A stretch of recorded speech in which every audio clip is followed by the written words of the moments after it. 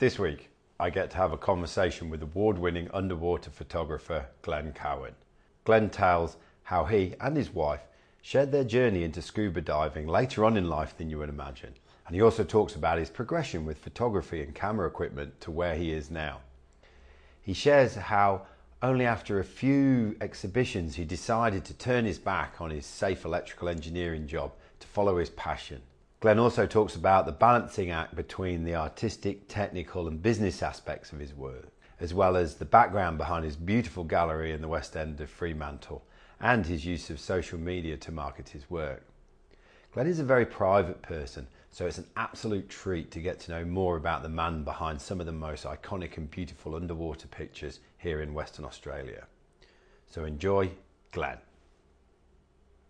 Hello and welcome back to WA Real. I'm your host Bryn Edwards. Bringing nature and the art of photography together while also running a business is the focus of today's conversation with award-winning underwater photographer Glenn Cowan.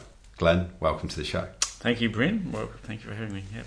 So one of the questions I always ask my guests, because it's called WA Real, is the first part about the WA. So you were born and bred in Western Australia, that's correct? Yep. Tell me a bit about growing up in Western Australia and how that shaped you and what it means to be a Western Australian. Yeah, okay, fascinating. I grew up out in Rivervale, Belmont, near the racecourse there, and probably my most avid memory from childhood was that it was, at that time, mostly like small pastures and things around. That's how old I am. and I can remember going down to the creeks nearby and hunting for tadpoles and frogs and things like that. And so I think that sort of, at a very, very young age, just gave me a fascination with nature and the aquatic realm, even in freshwater there in paddocks. It's quite fascinating. Yeah. What else do you remember about growing up in Western Australia? I can remember the Meckering earthquake and neighbours running down the street to our house for some obscure reason. I don't know why. It was a state housing commission area, and I can remember them all panicking and being at our house. I have no idea why they came to our house, but that's what everyone did. I can remember the first time we got a colour TV, which was quite fascinating. Riding to school. It's funny. I don't remember a lot of particular things about my childhood. It's funny. I've often wondered about that. Right. But I did have a very good childhood, I think. Yeah, very balanced. Yeah. So, as we'll get into a bit later, you moved from being an electrician to being a photographer. Yes. So there's a real creative spark in what you do. Being an underwater photographer compared to that, yeah, and obviously that's your sort of passion and that's what you enjoy. Where does that creative spark come from in Glenn's story? I have no idea. My sister's Jill's very creative. She can paint and sketch and everything just naturally incredibly well. There's no musical slant to it because I'm one of those guys that can't even dance because I don't have a beat. Right. But English was my favourite subject at school. Maths and science my worst. Right. Yet through being pushed by my father, who was a boilermaker at that stage, to get a trade, I became an electrical fitter with what was then Sequa, which was very close to us over in Belmont anyway. And I did pretty good at it. I was never bad at my job. I think I was reasonably good, but I had to really apply myself technically to do that, where compared to other students that or other apprentices that could do it naturally. They had brains the size of planets. I mean, I ended up in building automation, computer-controlled buildings, and I was working with guys that did literally have brains the size of planets. They could just look at something and program it within an hour, and I would spend 3 days doing the same thing. I would get it right, but it would take me that long. Yeah. So I think the technical aspect was strived for, but possibly the the love of nature and the creative side, which probably only came out in my English, which you wouldn't believe when you talk to me. But writing I'm a little bit better at. I think that's where I sort of had more of a creative slant. Yeah. Right. So that's where it sort of came from. I did warn you that I would be a very poor person to talk to, because I don't. I had a flashback this morning when I was just washing my face after getting up to one of my childhood reports from primary school, and I remember it does not communicate well with others. Well, we'll see where we go this morning. So there are obviously two components to what you do. There's the photography, and then there's the ocean. Yes. I would like to just jump into pardon the pun, the ocean part of it. And tell me about your relationship with the ocean and how it's evolved. That would be heavily influenced through my father, who was a British submariner during the war, was based here at times. And that's where he met my mother, and after the war came here as a merchant seaman, and then obviously married and that sort of thing. And so I grew up... My dad had loved nothing better than to bring us down to Fremantle and look at the ships. It was his thing. He would do that as many times as you would let him. And we'd do things like... We'd fish a lot, which I don't do now, because once you start photographing the creatures, it's very hard to kill them.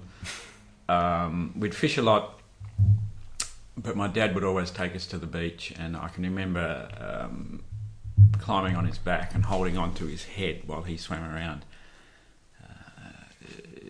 This was before I was a strong swimmer. I could swim very well at all. So, yeah, that sort of gave me a passion for the water. And then we would love nothing better than on an evening sitting there watching Jacques Cousteau documentaries. And that's where I really got the inspiration, I think, for underwater. And a fascination with the fact that Dad had gone underwater in submarines. Yeah. And then how... That's obviously the genesis of the relationship. How has it changed and moved over the years? Because for some people it's a big, scary place. It's also full of wonder and beauty, obviously, that you capture. But it's a unique place in terms of you've got to want to go into the ocean. A lot of people will happily away from it, look at it, but steer away from it. Yeah. I took up scuba diving quite late in life, in my 30s, I think it was. I did learn scuba diving when I was at high school, went to Kewdale High School, and at the time it was probably very progressive in some of the options you could do for physical education, and everything from sailing, which I did as well, to... for a public school, it's quite amazing. Sailing to scuba diving, and I remember doing my first ocean dive down at Cottesloe there, near the Small Groin, and it was back in the days when it wasn't as regulated as it is now, and we had one instructor, one assistant, and I think there was 20 students, and that just wouldn't happen today. Yeah. And I can remember going into the water. It was swelly, it was murky. And we were all swimming out through the waves, getting pounded by the waves, and then we had to descend, and I just couldn't descend. My ears I couldn't get the equalisation right, and I was probably panicking and hyperventilating. And I can remember the rest of the group were just gone, and the visibility was so bad you couldn't see where they were. And I just ended up paddling back into shore with all my scuba gear on. First time I've ever done this, the tank and everything was huge and heavy, and peeling it off while rolling in the waves and getting pounded by the waves and covered in sand and everything, and taking all the gear off and just sitting on the shore and saying, well, I'm never going to do that again in my life. So how did you end up coming to it later in your 30s? We were down at, my wife and I were down at Eagle Bay, down south, Denmark. Dunsborough, and Louise was a bit of a beach bunny. She loved lying on the beach and being at the beach, but going in the water wasn't a big thing. Yeah. And if we went, she'd only do it to go in to cool off, and if we went anywhere near the rocks and weed and creepy things, she would freak out and not want to go. I would always, because I loved snorkeling by that stage, take a mask and snorkel and fins with me and go snorkeling around the rocks and see what I could see. And I found this small section of weed that was just full of little fish and things, and I just came back and I just said, look, come and try my mask and just hold my hand and come and have a look at this. It's just beautiful. It's fascinating. Yeah. And the water was crystal clear. The light was streaming down. Yeah. And we were only in about waist deep water. So I took her out there, put the mask on, showed her how to sort of put the spit in so it wouldn't fog up, and did all that. And held her hand, and she put her head gradually underwater, just holding her breath. And I'll never forget her eyes. When she came out of the water, her eyes came out and they were wide as, and she was just captivated. Yeah. And so that started a process. Yes. I gradually, I decided I would teach her how to snorkel. So the next stage was the snorkel. And for people that have never done it, the concept of breathing through your mouth while your head's underwater is a very hard thing to overcome. And a lot of people have panic attacks about it when they're trying to learn it. You have to think about it, yeah. So I got her into that very, very, very slowly. There's methods you can do that sort of calm people down to do that. And then it went from the snorkel to the fins. And the fins were good because it gave her movement. And you've got to remember, this girl could hardly swim. So as soon as she got fins on, she was moving quite well. Louise was also the kind of person that... She's one of those people, I've never seen in anyone else that's negatively buoyant. If she were to try and float on her back, she would just sink, like a stone. I've never seen it before in anybody. Yeah. So then the next stage was the wetsuit, and the wetsuit was wonderful because all of a sudden there was this insulation layer for warmth, but also an insulation layer that the weed and horrible yucky things didn't touch her. Yeah. So she loved that. And that was going really well. Then came the weight belt. Yeah. And just a couple of weights so she could duck dive down, because before the wetsuit she was able to duck dive down.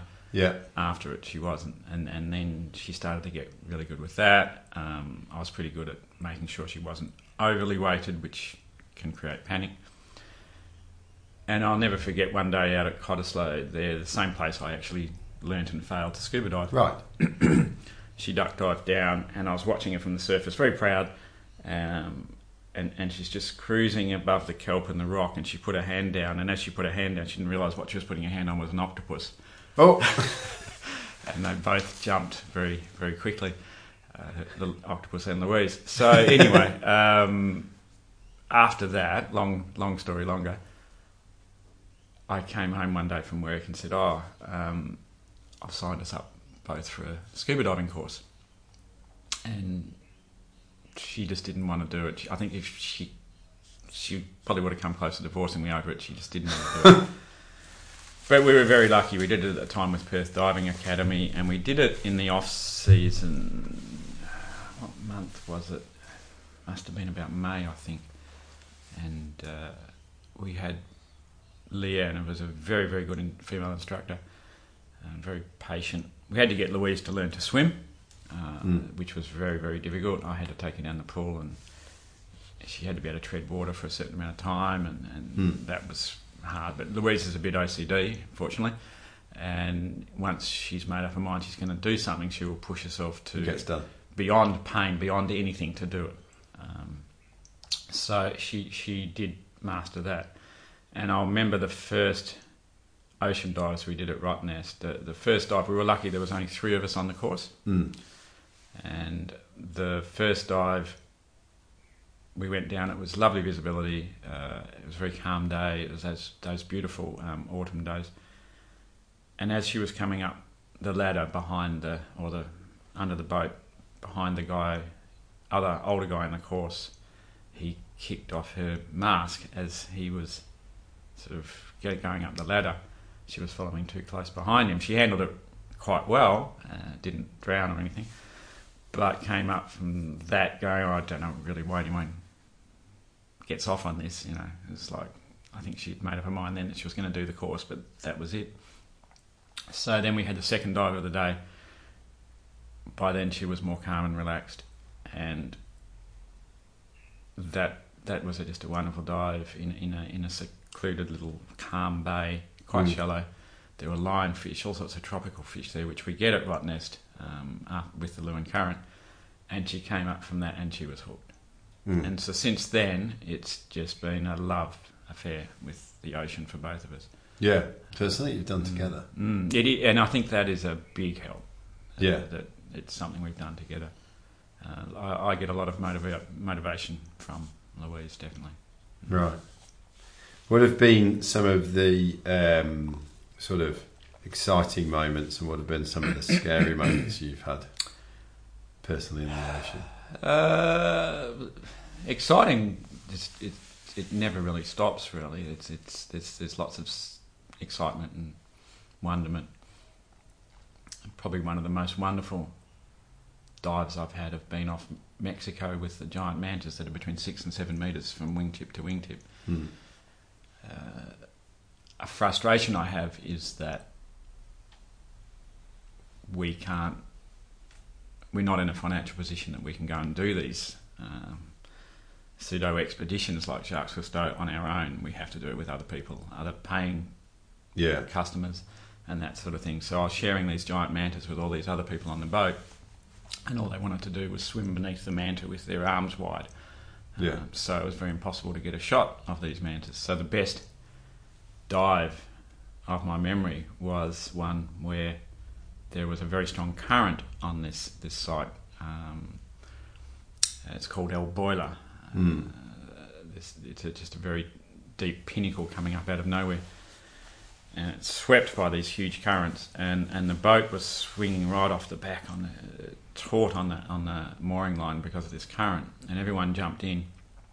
I was last because I was doing something with my camera, and everyone jumped in, even Louise with 2 of our friends that were also on the boat, and they swam off, and as they're heading towards the pinnacle, they could see beyond the pinnacle was all the mantas.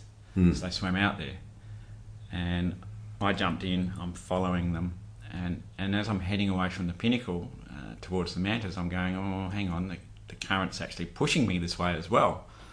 No, I think I'll swim back to the pinnacle, the mantas will come back. And then what happened was everyone had to be picked up about half a mile away because the current took them away. So I had the whole site to myself and the mantas for an hour, and it was one of the best dives of my life because they were just coming in within inches of my head. And I was just able to photograph them. So it was wonderful. So that's probably one of the most wonderful, but there's so many to mention. Probably the scariest moment we've had would be our own operator error. It's something I guess I learnt from my technical days, that usually when there's a problem, it's 90% of the time operator error, and it was our own ability with some equipment.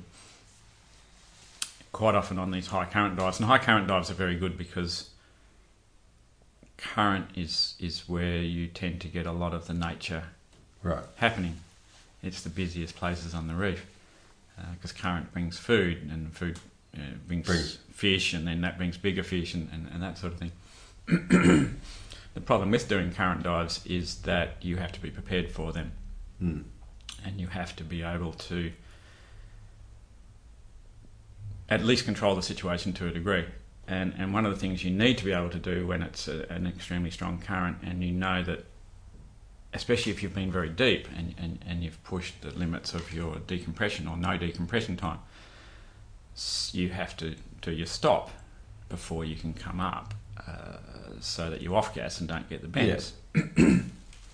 Now, this was at a time, well, I wouldn't say it's at a time when we were being cheap on gear. It's just at a time, I guess, where familiarity made me not do something fully, and that was buy quite the right equipment and do a bit of an ad hoc MacGyver type situation where I created the equipment. And you have to be able to release a float, an air inflated float that you inflate from your mouthpiece to the surface on a line, so that you then hang off that line at 5 metres drifting out into the blue. Because there's no reef to be next to. You can't fin against the current because it's too strong. So you're just going to go out into the open sea, and they have to know where you are. And your boat knows where you are. Yeah. So you have to be able to do this, and we're releasing this line quite deep because you leave the reef. This is at a site in Palau that's very, very strong current, and we were releasing this line at about 18 metres or so, and the idea is you have the line on a spool, but we didn't. I had it wrapped around the what we call the safety sausage, the float, and so I unravelled it all so that it would be free to let me put the float up. And as I was doing that, I didn't realise that it had floated over Louise's equipment on her buoyancy compensator at BC and tangled in her BC inflator, and then I put the air in it and it rocketed towards the surface. And the second it left my hand, I saw it around Louise's BC or her inflator hose, and I just reached my fingers in there to try and get it out, and at that time it just tightened on my fingers. So this thing's trying to head to the surface, and we're swimming down to counteract that as hard as we can, while at the same time I've got both hands trying to get this off her inflator. At the same time, it was cutting into my finger on the fingers that were caught in there like a razor. It was just ripping into it. The other thing was, at the other end of it, I had a little lead sinker about an inch, 25 millimetres long. Fortunately, that had snagged in the coral, and that was taut. So, but this is all happening in my mind in slow motion, but it was all happening quite quick. And all I can think of was powering down, because we couldn't get to the safety sausage to release the air out of it to stop it racing towards the surface. And all I could think of was us both powering down to counteract this. Unfortunately, Louise was switched on enough to do the same thing. And eventually I got it out. Now, at that time too, we travelled without a diver's knife, because I sort of had the attitude of, it's a big macho thing, what do you need a diver's knife for, you know? Yeah. And now we carry a knife on our BC everywhere we go around the world. Yeah. And fortunately I managed to just get it off and problem solved. But that was a situation where we both could have been dragged to the surface at high speed without any decompression. If we hadn't breathed out enough, we probably would have got a burst lung. Who knows what. And we'd been down quite a long time, so we probably would have got the mend. So we potentially both could have died. So that's probably a situation that's more likely to happen to you than a shark attack. Yeah. So you have to. Since then, we're pretty anal on equipment and how we do things. Yeah, it was a. You just brought up sharks. There, is that ever a thought, mind, worry, concern? Yeah, I've always had a fear of sharks. It's one of the reasons I actually wanted to scuba dive as well. Was I used to do a lot of windsurfing and wave skiing when I was a child. I still windsurf, and I've always had that fear of sharks. When I was at school, my pet science project was anything to do with sharks. To understand that. So I've read all the books showing all the shark attacks with legs ripped off and all this sort of thing. They're quite gory photos, that sort of thing. So that, and I think the movie Jaws had a lot to answer for my psyche about sharks. Many other people. So, yeah, that's one of the reasons I probably took it up, was to face that fear.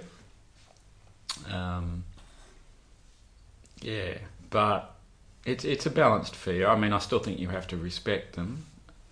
I still worry a little bit about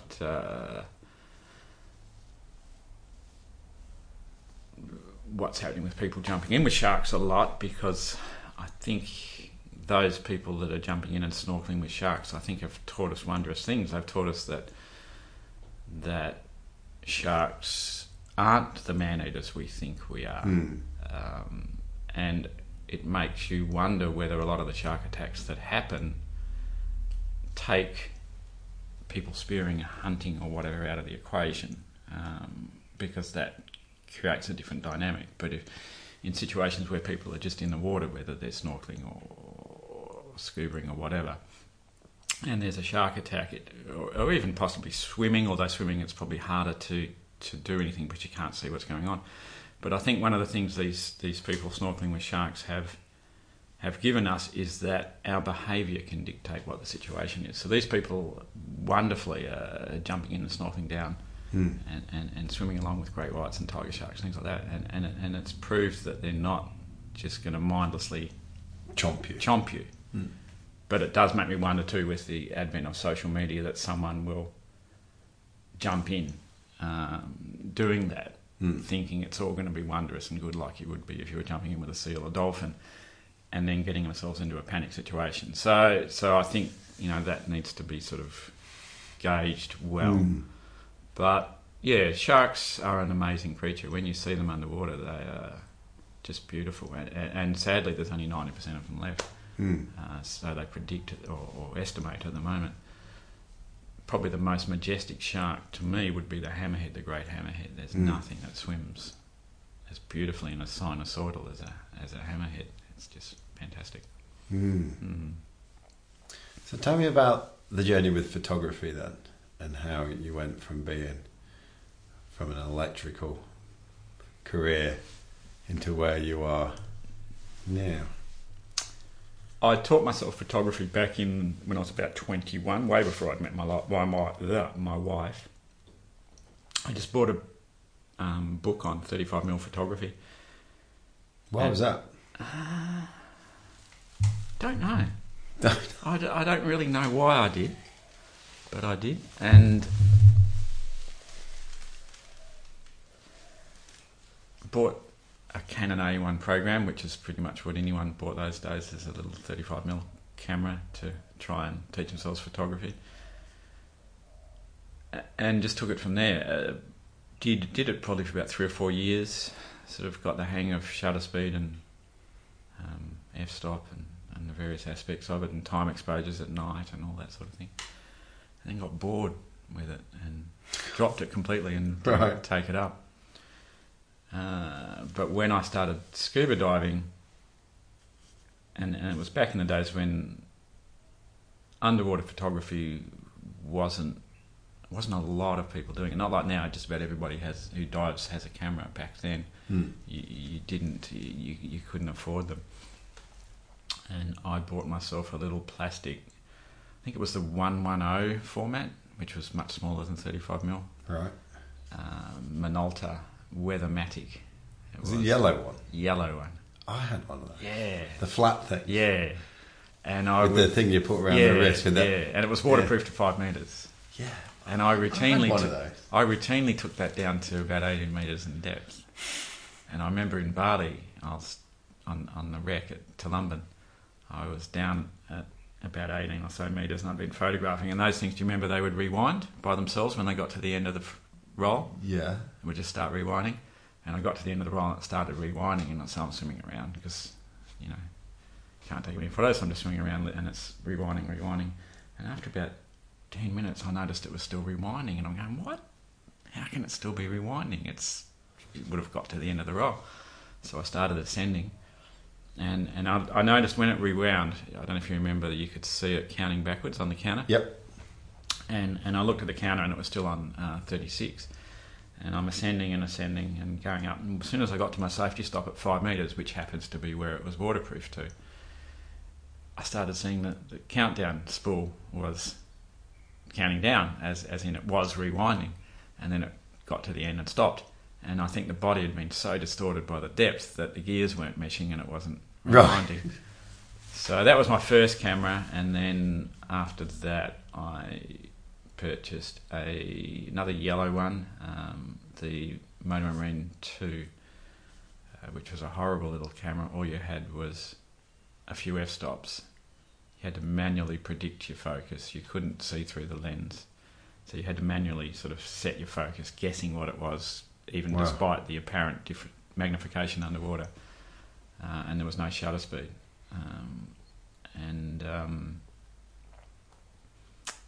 I remember at the time, I think I joined the West Australian Underwater Photographic Society by then, and I remember at the time getting a lot of ridicule about that camera because it was just a cheap plastic camera And I remember one of the owners of a large dive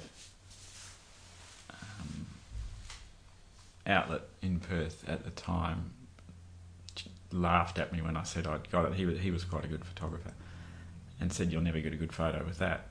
And so that got my back up. So I went from shooting film, as in negative film, to slide film, positive film. Now, slide film is the worst to shoot, because if you don't get the exposure right, you've stuffed the shot, because you can't adjust for it in processing unless you adjust the whole roll. Right. So what you shot is what you got. Yeah. And you would be lucky if I got 2 or 3 keepers out of a roll of 36. Yeah. But I persevered with that, and then ended up, they brought out a new model that actually had shutter speed, but it still wasn't much better. And it only gave you an exposure meter that said if you were too dark. It didn't say if you were too light. So right. You had to adjust it to too dark and then come back one. And even as it was, its evaluation of too dark and too light was quite arbitrary.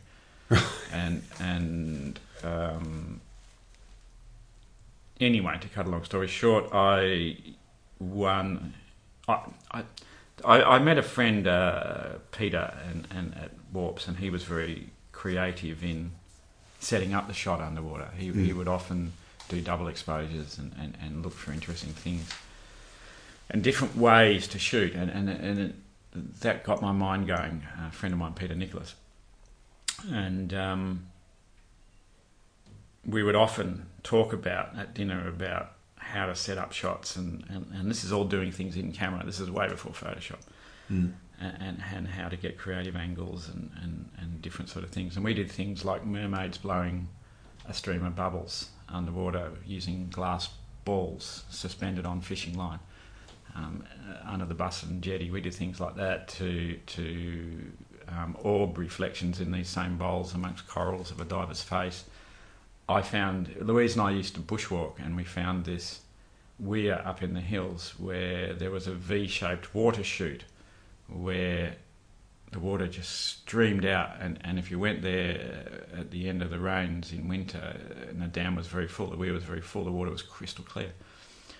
And I remember taking this little yellow camera up there to test it out, and I just held my hand in the water to try some shots, just guessing the angle, guessing the composition, guessing the exposure. No digital feedback straight away to see if you got it wrong. You had to wait till you get home or get it back from processing. And I remember my hand was so freaking cold in this water that it was hurting while I was doing this. My hand was actually hurting. Anyway, I took some shots. Oh, this looks really promising. So we teed it up with our friend Peter and managed to find a trail that would get us in there for a four-wheel drive. And we went in with camera equipment, scuba tank, and my little yellow camera. And we had Peter as virtually the safety person. And we had Louise.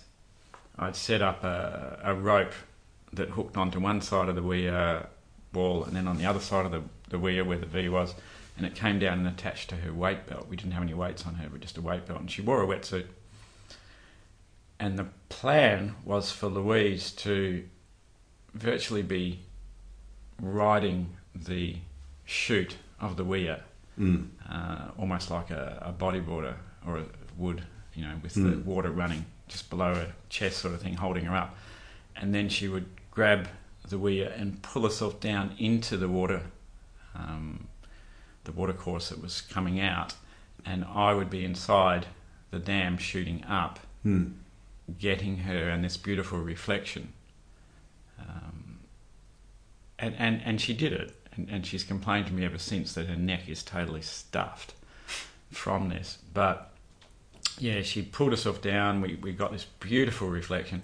Anyway, these are a sequence of shots and the orb shot and some shots on the recently sunk HMAS Swan. And I entered the South Pacific Divers Club Underwater Photographer of the Year competition. And at its time, it was probably the most prestigious competition in Australia, if not the Asia Pacific region here. Yeah. And yeah, I won the novice section of that, and so I quite proudly, when I received the trophy, and at the same time my friend Peter also won the Open, the professional section. Right. So it was a WA win for both of us. So we both went over. They didn't tell me that I'd won. They just said, you've won a prize. They knew I'd won, but didn't let me know. So I was gobsmacked when they said I'd won first prize there. And I remember standing up and saying, well, what's going to knock your socks off is I won it with this. I pulled out my little yellow camera. Yeah. And the jaws dropped.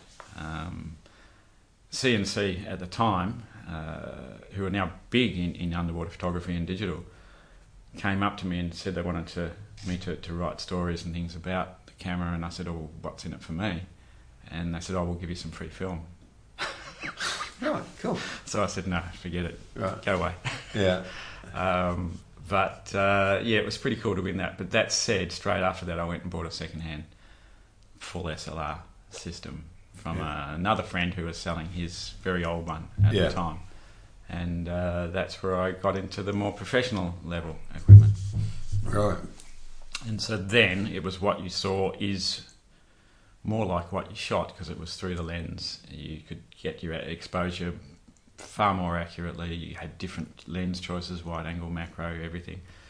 So that was the start. Yeah.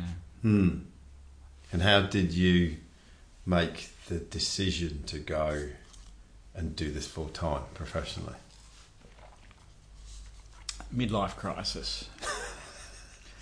By that stage, Louise and I had started doing quite a lot of dive travel, whether it be up north or overseas. And I was at the stage where I was thinking, there's got to be more to life than 4 weeks leave a year, you know. Yes. And by that stage, I was working for a building automation company. I was reasonably good at my job. I was one of the on-call guys, which was very, very frustrating because I hated being on call. I hated my time away from work being intruded upon. And you knew you were going to get call-outs every time, and they'd often be at 2 o'clock in the morning, that sort of thing. And I was just hating my job even more. And the company was good. They knew what I did, and by that stage they were giving me leave without pay and that sort of thing, so I could get extra time off. But I was just fed up. And I'd been entering competitions and things like that at the time, and there were a few glimpses of the more creative shots, the macros, the abstracts, that sort of thing, that I put out there. And they did reasonably well. And Louise said to me, why don't you have an exhibition of your work? Not the stuff you put in travel articles and magazine articles, because I started dabbling in that. Yeah. But the abstract stuff, the really interesting stuff. And so finding someone at that time to print in what they call the giclée process, it sounds a bit of a tosser word, but it's the French word for squirt, and that's what they call the process where you print onto canvas or paper in very large sizes using pigment inks, which are paint instead of dye ink. At that time it was in its infancy, there wasn't many people doing it, and I shopped around images. I'd already started using digital in a form then, because I was scanning images to send them to magazines, because I got sick of sending my slides and either not getting them back or getting them back damaged, so I'd scan them. At the time it was a good scanner, but nowadays you wouldn't even use it to prop a door open. It was horrible. So I understood digital a fair bit by then already, which was an advantage, and I took some images around to different people at the time who were getting into this large format printing, and said, don't touch my image, just print it. I want to see what it's going to look like. And they all came back terrible, and I was getting things like, oh yeah, but you haven't adjusted the image right, blah, blah, blah, and all those things. And I ended up walking into a landscape photographer's gallery in Mount Hawthorn and thinking, oh, look at this gallery, this is awesome, I'd love to have something like this. And I was telling him my dilemma, and he said, well, you're not really what I'd class as my competition, because taste is so subjective. Yeah. Let me try printing it for you. And I said, all right, well, again, don't touch it. I want to see how it comes out straight away. And it came out perfect. Right. Exactly how I wanted. So what we did then was he printed up, I think it was only 2 or 3 for me originally. And we approached anyone and everyone we could think of in the art sort of gallery fraternity to show my work. And I either didn't get replies, or, which was most of the time, or I got replies saying no, not interested. And, I remember we even travelled down to Albany to what at the time was a very well-known gallery down there, and the woman that ran it. And we met at a cafe in Albany and started telling her about my work. And I pulled out, she started saying, oh, look, no, it's not really the kind of thing that's going to sell. No one's going to really want to buy that.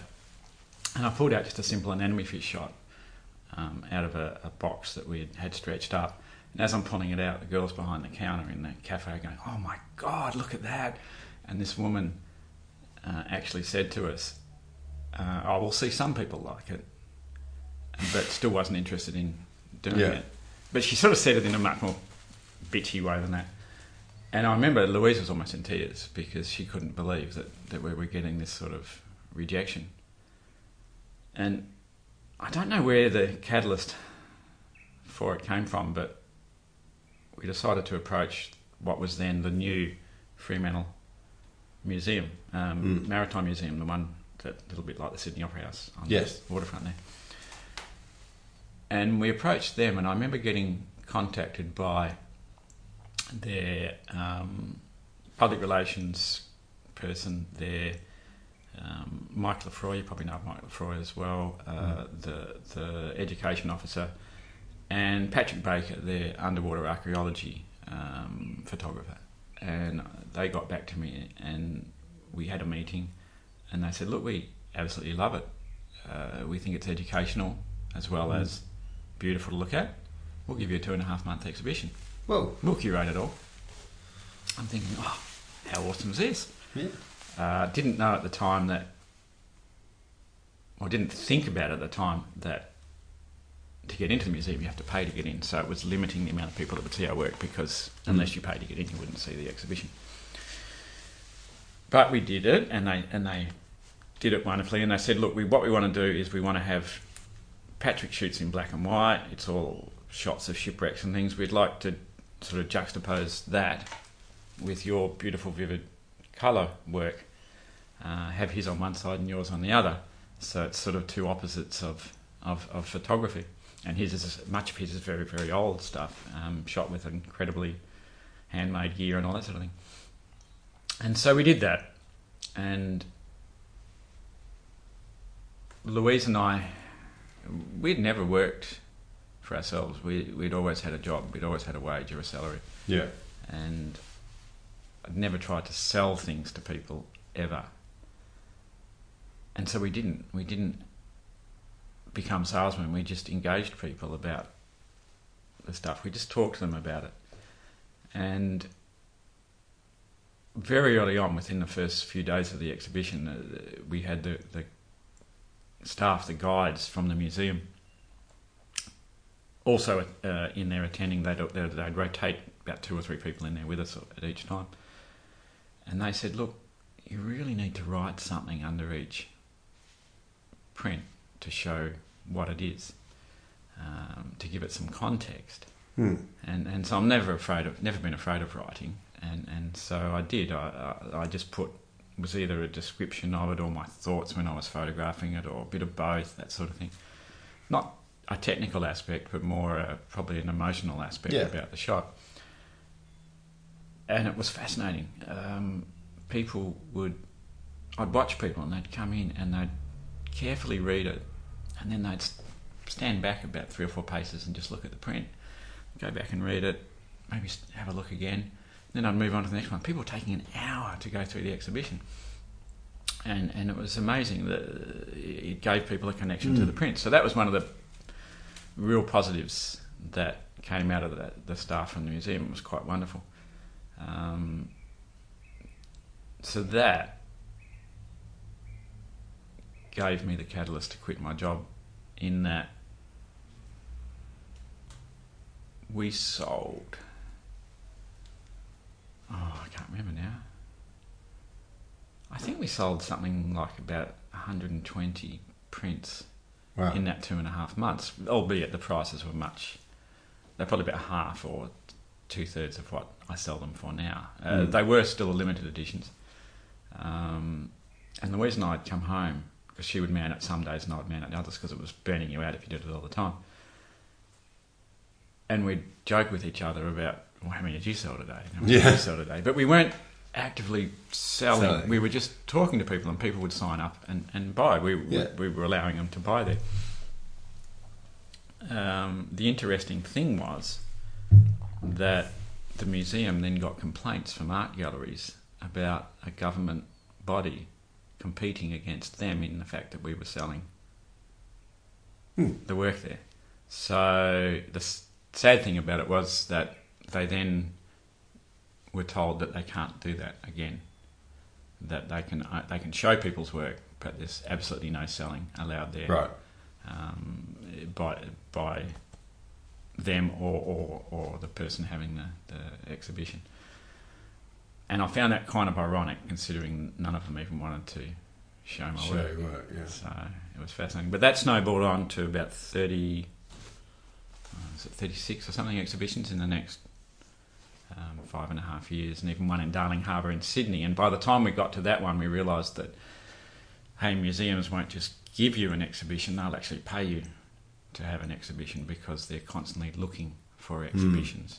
They want things to engage the public, and they normally get them imported from Europe, whatever, wherever you are, and they'll pay people. So they paid us to have the exhibition, as well as gave us flights over there to be at it, but we weren't allowed to engage the public. It was quite interesting. The only time we could engage the public there was on a certain day or days, and provided we were with someone from the museum. We weren't allowed to talk to the public ourselves in case we said the wrong thing.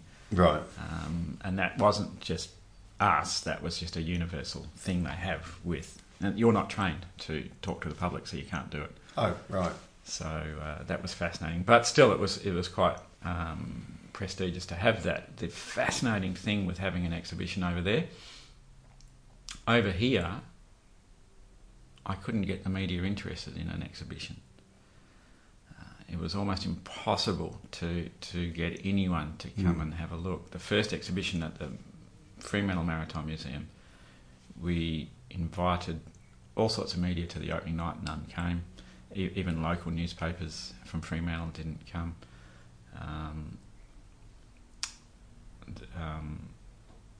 Mental block where I was. So over east, if you're not... Well, this is where it made me realise, if you're not local, you must be interesting. Right. If you're local, you can't be interesting. I've gone backwards and forwards here. Going back to the other exhibition, that's what I wanted to talk about. We had a guy from the Sunday Times, or it might have been the West Australian, the fold-out magazine, was doing an article on how the glass panels at the Maritime Museum were shattering, and it was a safety issue, and he was coming through to photograph them. And as he came through, he went past my exhibition, and he just looked inside and went, oh, and he came in and started talking to me and said, look, I can't guarantee anything, but this is fantastic. Let me take a few photos. They might want to do a story. So he did. Next thing, they rang me up. They asked me questions over the phone and did I think it was a 3-page story in the lift out. And we had people queuing up to get into the exhibition after that. Right. So that was the only media attention I had. Now we go over to Sydney, and I was getting interviewed by radio, I was getting interviewed by newspapers, magazines, everything. I was not local, therefore I was interesting. Yeah. So it's a fascinating thing. Boy from out of town. So the only way I got it here was by accident. But it was a big bonus. And I think having wouldn't necessarily call it it wasn't the financial backing, I guess, of the museum, but having the kudos of the backing of a museum, I think was a huge start for the credibility of my work. And I'll always be thankful for the museum for that, or to the museum for that. So how did you go from that to pulling the trigger on your own gallery, which is a beautiful space up near the Roundhouse in the West End of Fremantle? Yeah, we looked for years, and we would toss around in our heads about different locations. And Louise and I don't do anything without really, really thinking about it. And we couldn't find a location that we thought it's going to work. You know, there was several we almost bit the bullet and went into, and we're so glad we didn't. And then that space that I was in, it used to be pretty much, it was a cafe tea room at one stage, and then after that it became a derelict ruin. No businesses really survived there for a huge period of time, and it became quite derelict. And Andrew Carter, the painter, I love Andrew's work. I got talking to Andrew quite a lot in Fremantle about art and selling your work and that sort of thing. And Andrew Carter said to me at one stage, I wish he was in a back street next to the old Myer building, and he said, I've got this fantastic space that I'm going for. I'm not going to tell you about it. I'll let you know when I get it sorted. And so he'd approached Fremantle Council at the time and said, look, this place is run down. Let me get in there and clean it up, and I'll do the lease. So they gave him a 5+5 commercial lease, and he did it up, and it was beautiful. And I'd often on a weekend just call in and have a coffee and a chat with Andrew. And then there was the thing called the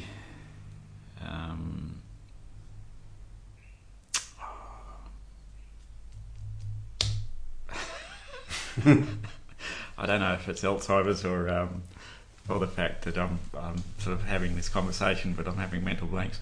What was the big Fremantle biennial photo Frio. Oh yeah. Photo Frio used to happen, and I did it a few times, and it was always very, very hard for a local photographer to find a venue, because all the venues were always given to people they got in from over east or overseas, people out of town to exhibit. They were the main people that they wanted to promote in the biennial, which we found very frustrating.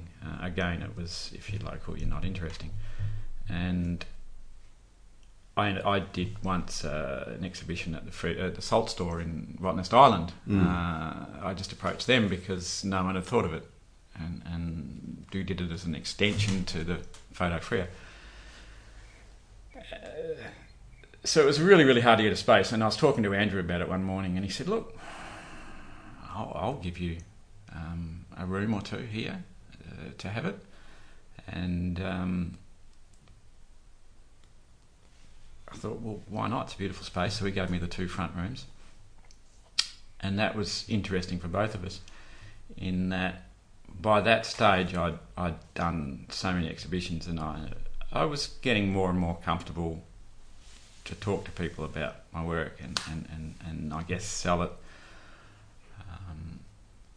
And we were on the Photo Frio flyers as the also exhibitions, and we were getting people coming through, and Andrew found it interesting that I was selling these small open edition prints, because he had never done it. He just sells beautiful paintings that are $10,000, $15,000, and he was looking at those and he's going, wow, you sell a few of those. And so we were having a talking about printing and all that sort of thing, and he came up with his own, that he would scan his sketches and sell them, and he was selling them for far more than I sell mine for, but it became his bread and butter, and he was quite fascinated with that.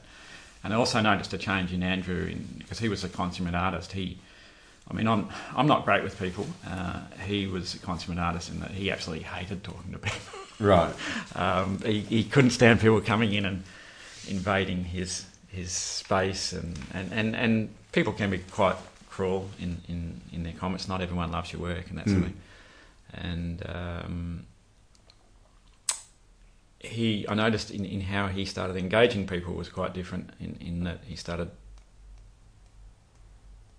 saying some of the things that I was saying almost verbatim, and so I sort of thought, well, I'm on the right track here with how I'm doing, because it really helped him. Anyway, he told me he's just going to leave. He's done quite well. He's decided he's sick and tired of dealing with the public. He hated the concept of cap in hand dealing with art galleries and that sort of thing at the time. And I did as well, because of the rejection I had from art galleries. So he was an independent artist selling his own work, and that's what I wanted to be. And so then it became a turnaround for Andrew in that he wanted to go and live down in Denmark and have his own studio down there. He's got a beautiful studio down there where he paints and does his work. And he's now sought after through galleries. He's got to the stage where, all right, well, I'm successful enough that I can deal with their ludicrous commissions, and that's probably controversial, but now go with the galleries.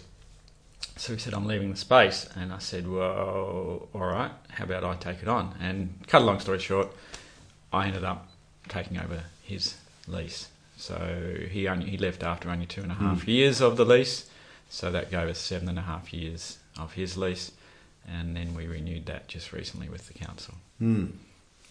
So how have you managed the balance between getting out in the water, not well, taking shots, creating new work, putting that together, and then selling it as your, as your means to? Not well. As a professional, and I use italics here, underwater photographer, I should be in the water all the time photographing. It's time in the water, because it's not like landscape photography where you can wait till the perfect light, perfect conditions and just drive out there and get the photo. Quite often you're travelling vast distances and you're hoping when you get there that the conditions are going to be good, the wildlife's going to be doing what it's supposed to be doing, that sort of thing. And invariably it's not.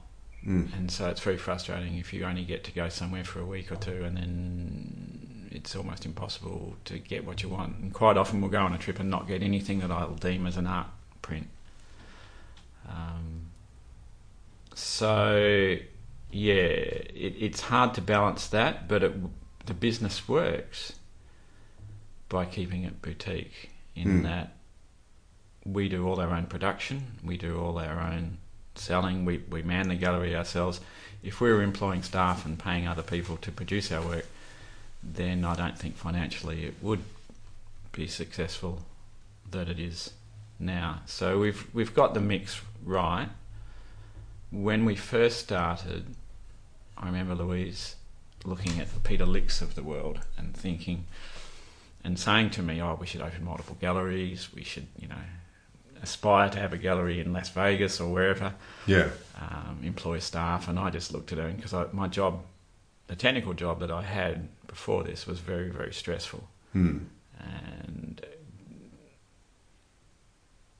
I just sort of thought, why do I need that stress? And I explained to her that, sure, your overheads go up, your stress level goes up, it becomes something you have to manage. It would be a nightmare. It's not the path I want. It's about lifestyle. It's about enjoying life. So it's never been to try and become massively wealthy. It's about balancing a life where we get to go and travel and do what we love. Go diving, and then to sell our work. And it's what I say to people that come through the gallery sometimes. I mean, I quite often get people saying, absolutely love your work, you've got the best job in the world. And I say, but 80-90% of the time I'm actually like everyone else with a day job doing this. It's the other 10% that I'm in the water. albeit that the day job is my own day job. Yes. And that I am selling my own work in a beautiful setting, that sort of thing. So, and I'm my own boss. So that is a huge, huge plus. It is the best job in the world. But, yeah, there's always the component of making the living. And it had to work for us. There was... The choice was it either worked or I went back to being a tradie. There was no middle ground. How does the fact you now have a gallery and obviously you're trying to sell your pictures, has that changed ultimately the pictures that you try and take, or do you still go after the sort of shot that you would have done way back when you had your little Weathermatic? Did you look at stuff and go, "Oh, that'll sell," or do you look at stuff and go, or do you look at stuff and go, "That'll just be a great picture"? I've learnt not to go, "That will sell." I've learnt not to try and come up with a shot that I'll think will be a good seller. I used to let Louise would often use input going through our images saying, "Oh no, you've got to bring that one out, that one's going to be a big seller." And we joke about it a lot. It's interesting what does sell, and I've found that it's not... This was going to be another question I had for you. Do you find things sell? Do you take a picture sometimes and go, "Surely that's going to go," and it doesn't, and yet one that you don't think does? Absolutely, all the time. Some of the simplest shots. But I've learnt that if it's got a wow factor, an X factor, and I can't tell you what that is, I just know when I've got it. When I look at it and go, "Nailed it." Yeah. That's when it generally sells. So if it's proven by the fact that years ago when I first started taking photos, I would take a few shots. It's funny now, I see other divers, underwater photographers doing this, and I sort of have a bit of a chuckle. They'll take a few shots and then they're racing on to find the next subject and taking a few shots and then racing on to find it because you're so worried you're going to miss something in your 1 hour that you get underwater. Whereas now, if I find a subject, I'll just stay with it until I really feel comfortable that I've got the best I can given the situation out of it. And it's almost never a situation that's perfect. Yeah. So you've got to work with what's there. But the interesting thing, and this is where it comes back to overthinking the image, is that I'd say 90% of the time it's one of the first 2 shots that I've taken that I use. Right. All the others I've thought about it too much. Right. And when I look at it, I go, "Nah." Whereas what I do on instinct seems to work. So it's interesting. How has things like social media and Instagram helped build the brand of Glen Cowan? Because I checked it out, you've got 13,500 followers on there, and the stuff, obviously being a photographer, the stuff you do lends itself to something like Instagram. There's a big sigh there. You're talking to someone that absolutely hates social media and thinks it's the evil of the world. Yes. Does it drive sales? It does, yes. As to how much, very hard to quantify. Whilst we have a huge following on Instagram, I think Facebook is the main instigator of any sales that come from social media.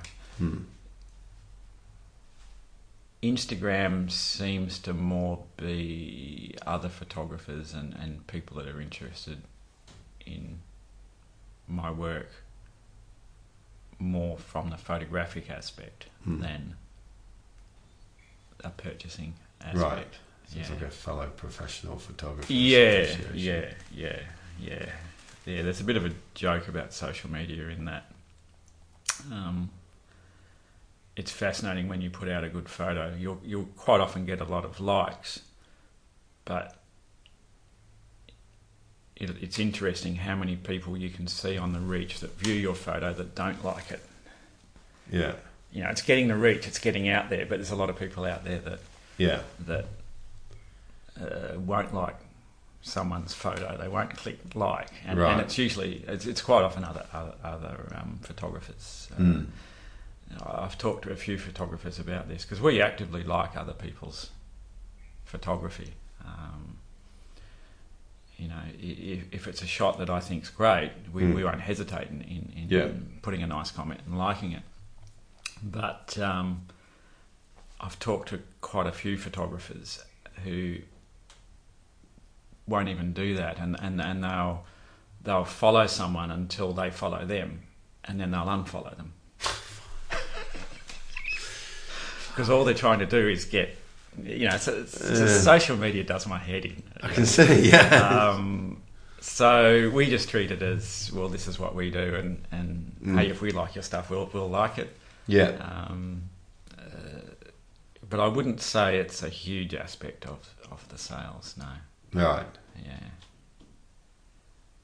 Yeah, fascinating. Yeah. So as over the last 10 years, has it been generally just ticking it away at it? Social media, yeah. And the business itself. Oh, the business, yeah. I mean, who buys your stuff? Have you seen a trend? The demographic, non-divers, probably in the age group of 40 plus. Right. Yeah, 40 to 55 maybe. Maybe 35 to 55. Yeah. Because as a wedding present, I bought my sister your picture of Stingray. Oh, it's okay. above their bed. Yeah. Back Cool. in England. Yeah, awesome. They like it. Love it. Cool. Yeah. Curious to know. So, where would Glenn have been had he not given up the technical job? Who knows? Yeah, we often, because for us it was a conscious decision not to have children. Yeah. We love our lifestyle. And there's also all the future of the world thing to consider. But we often joke that had we not gone down this path, would we have had children? Where would we be? We possibly even wouldn't be living where we are. We'd probably still be in Willerton in the suburbs with 3 kids and still both of us working and trying to put them through university, or that probably would be over by now. Yeah.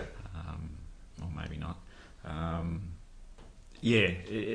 But that's you can't really. Yeah. You know, who knows? What does the next 3 to 5 years look like? Any goals? No, I noticed that was one of your pre-conversation questions. And I've always been the kind of person that doesn't really have goals. As crazy as that may seem, I think I inherited that from my mother. I prefer just to be excited to be alive, and the business has always been reactive. It's not been planned. We just want to see, I guess, and do as much as we can and enjoy life. We do enjoy it. It's one wonderful aspect, and in fact the gallery is in a way become a pseudo-social life because we meet so many people and we have so many conversations during the day that it's quite wonderful to keep doing that. That said, quite often, you know, we'll get to the end of the weekend and just go, yeah. Let's have a couple of days not talking. yeah, definitely. Yeah. There you go. What have you learnt about yourself on this journey?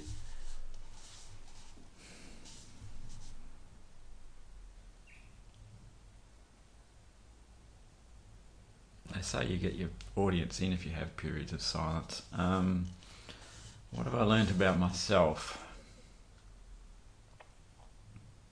Patience, I think, more than anything. I've developed far more. I used to be very impatient as a child, and I think I've learned a lot more about patience. Probably a lot more about talking to people. It wasn't a joke about the does not communicate well with others. And so it's helped me grow, I think, in being able to talk to people. It's not something I relish at all. Yeah. It's helped me to definitely communicate. Super. What's Glenn grateful for? My wife, most definitely. We wouldn't be in the life we're in if it wasn't for Louise.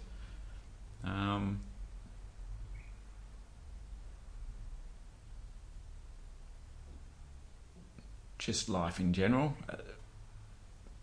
Immensely grateful for the start that the Fremantle Maritime Museum gave me. I'm not trying to do any promotion here or anything, but that was probably the biggest start I could have had. Grateful for the parents that I had and the upbringing that I had, the nurturing. Yeah. If you could go back and give Glenn a piece of advice shortly before he decided he was going to give up his electrical career, from this point in time, what piece of advice would you give him? Don't sweat the first 2 or 3 years, because that was a mind game. Mind fuck, I call it. Yeah. Because after I left school at 15, immediately into an apprenticeship. Louise was the same. She left school early and went straight into work. We had always earned a wage or a salary, and to quit that and not know where your next dollar was going to come in was extremely difficult. And scary. Very scary. We did have the buffer that Louise, for quite a few years, stayed with her day job. Now she's not, now that we're more established. But I was also working from home during that period of doing all those exhibitions and production and everything. We converted the biggest room in our house, the biggest bedroom in our house which was the main bedroom, it was a unit, not a house, into a production area, and I worked from home. And that was very hard because I felt like I had to overcompensate because I wasn't going to a day job. Yeah.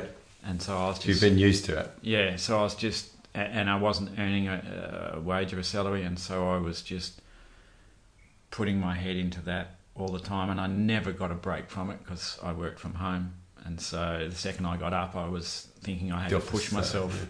And that said, that drive probably helped. Yeah, I was going to ask that. There was definitely periods of stress at first, about whether it would be successful. Yeah. And when did you finally think, almost, this is going to... Probably, we started off the business in the black from the first exhibition at the Maritime Museum. We developed from those sales a nest egg that we rolled over back into the business, and we invariably roll most of the income back into the business apart from what we used to live. So yeah, it was. Yeah, no, I've lost it. I've lost the thread. Yeah. Well, the original question was, what piece of advice would you give the younger Glenn? And you were saying how don't sweat the first couple of years. Yeah. I hate questions like this.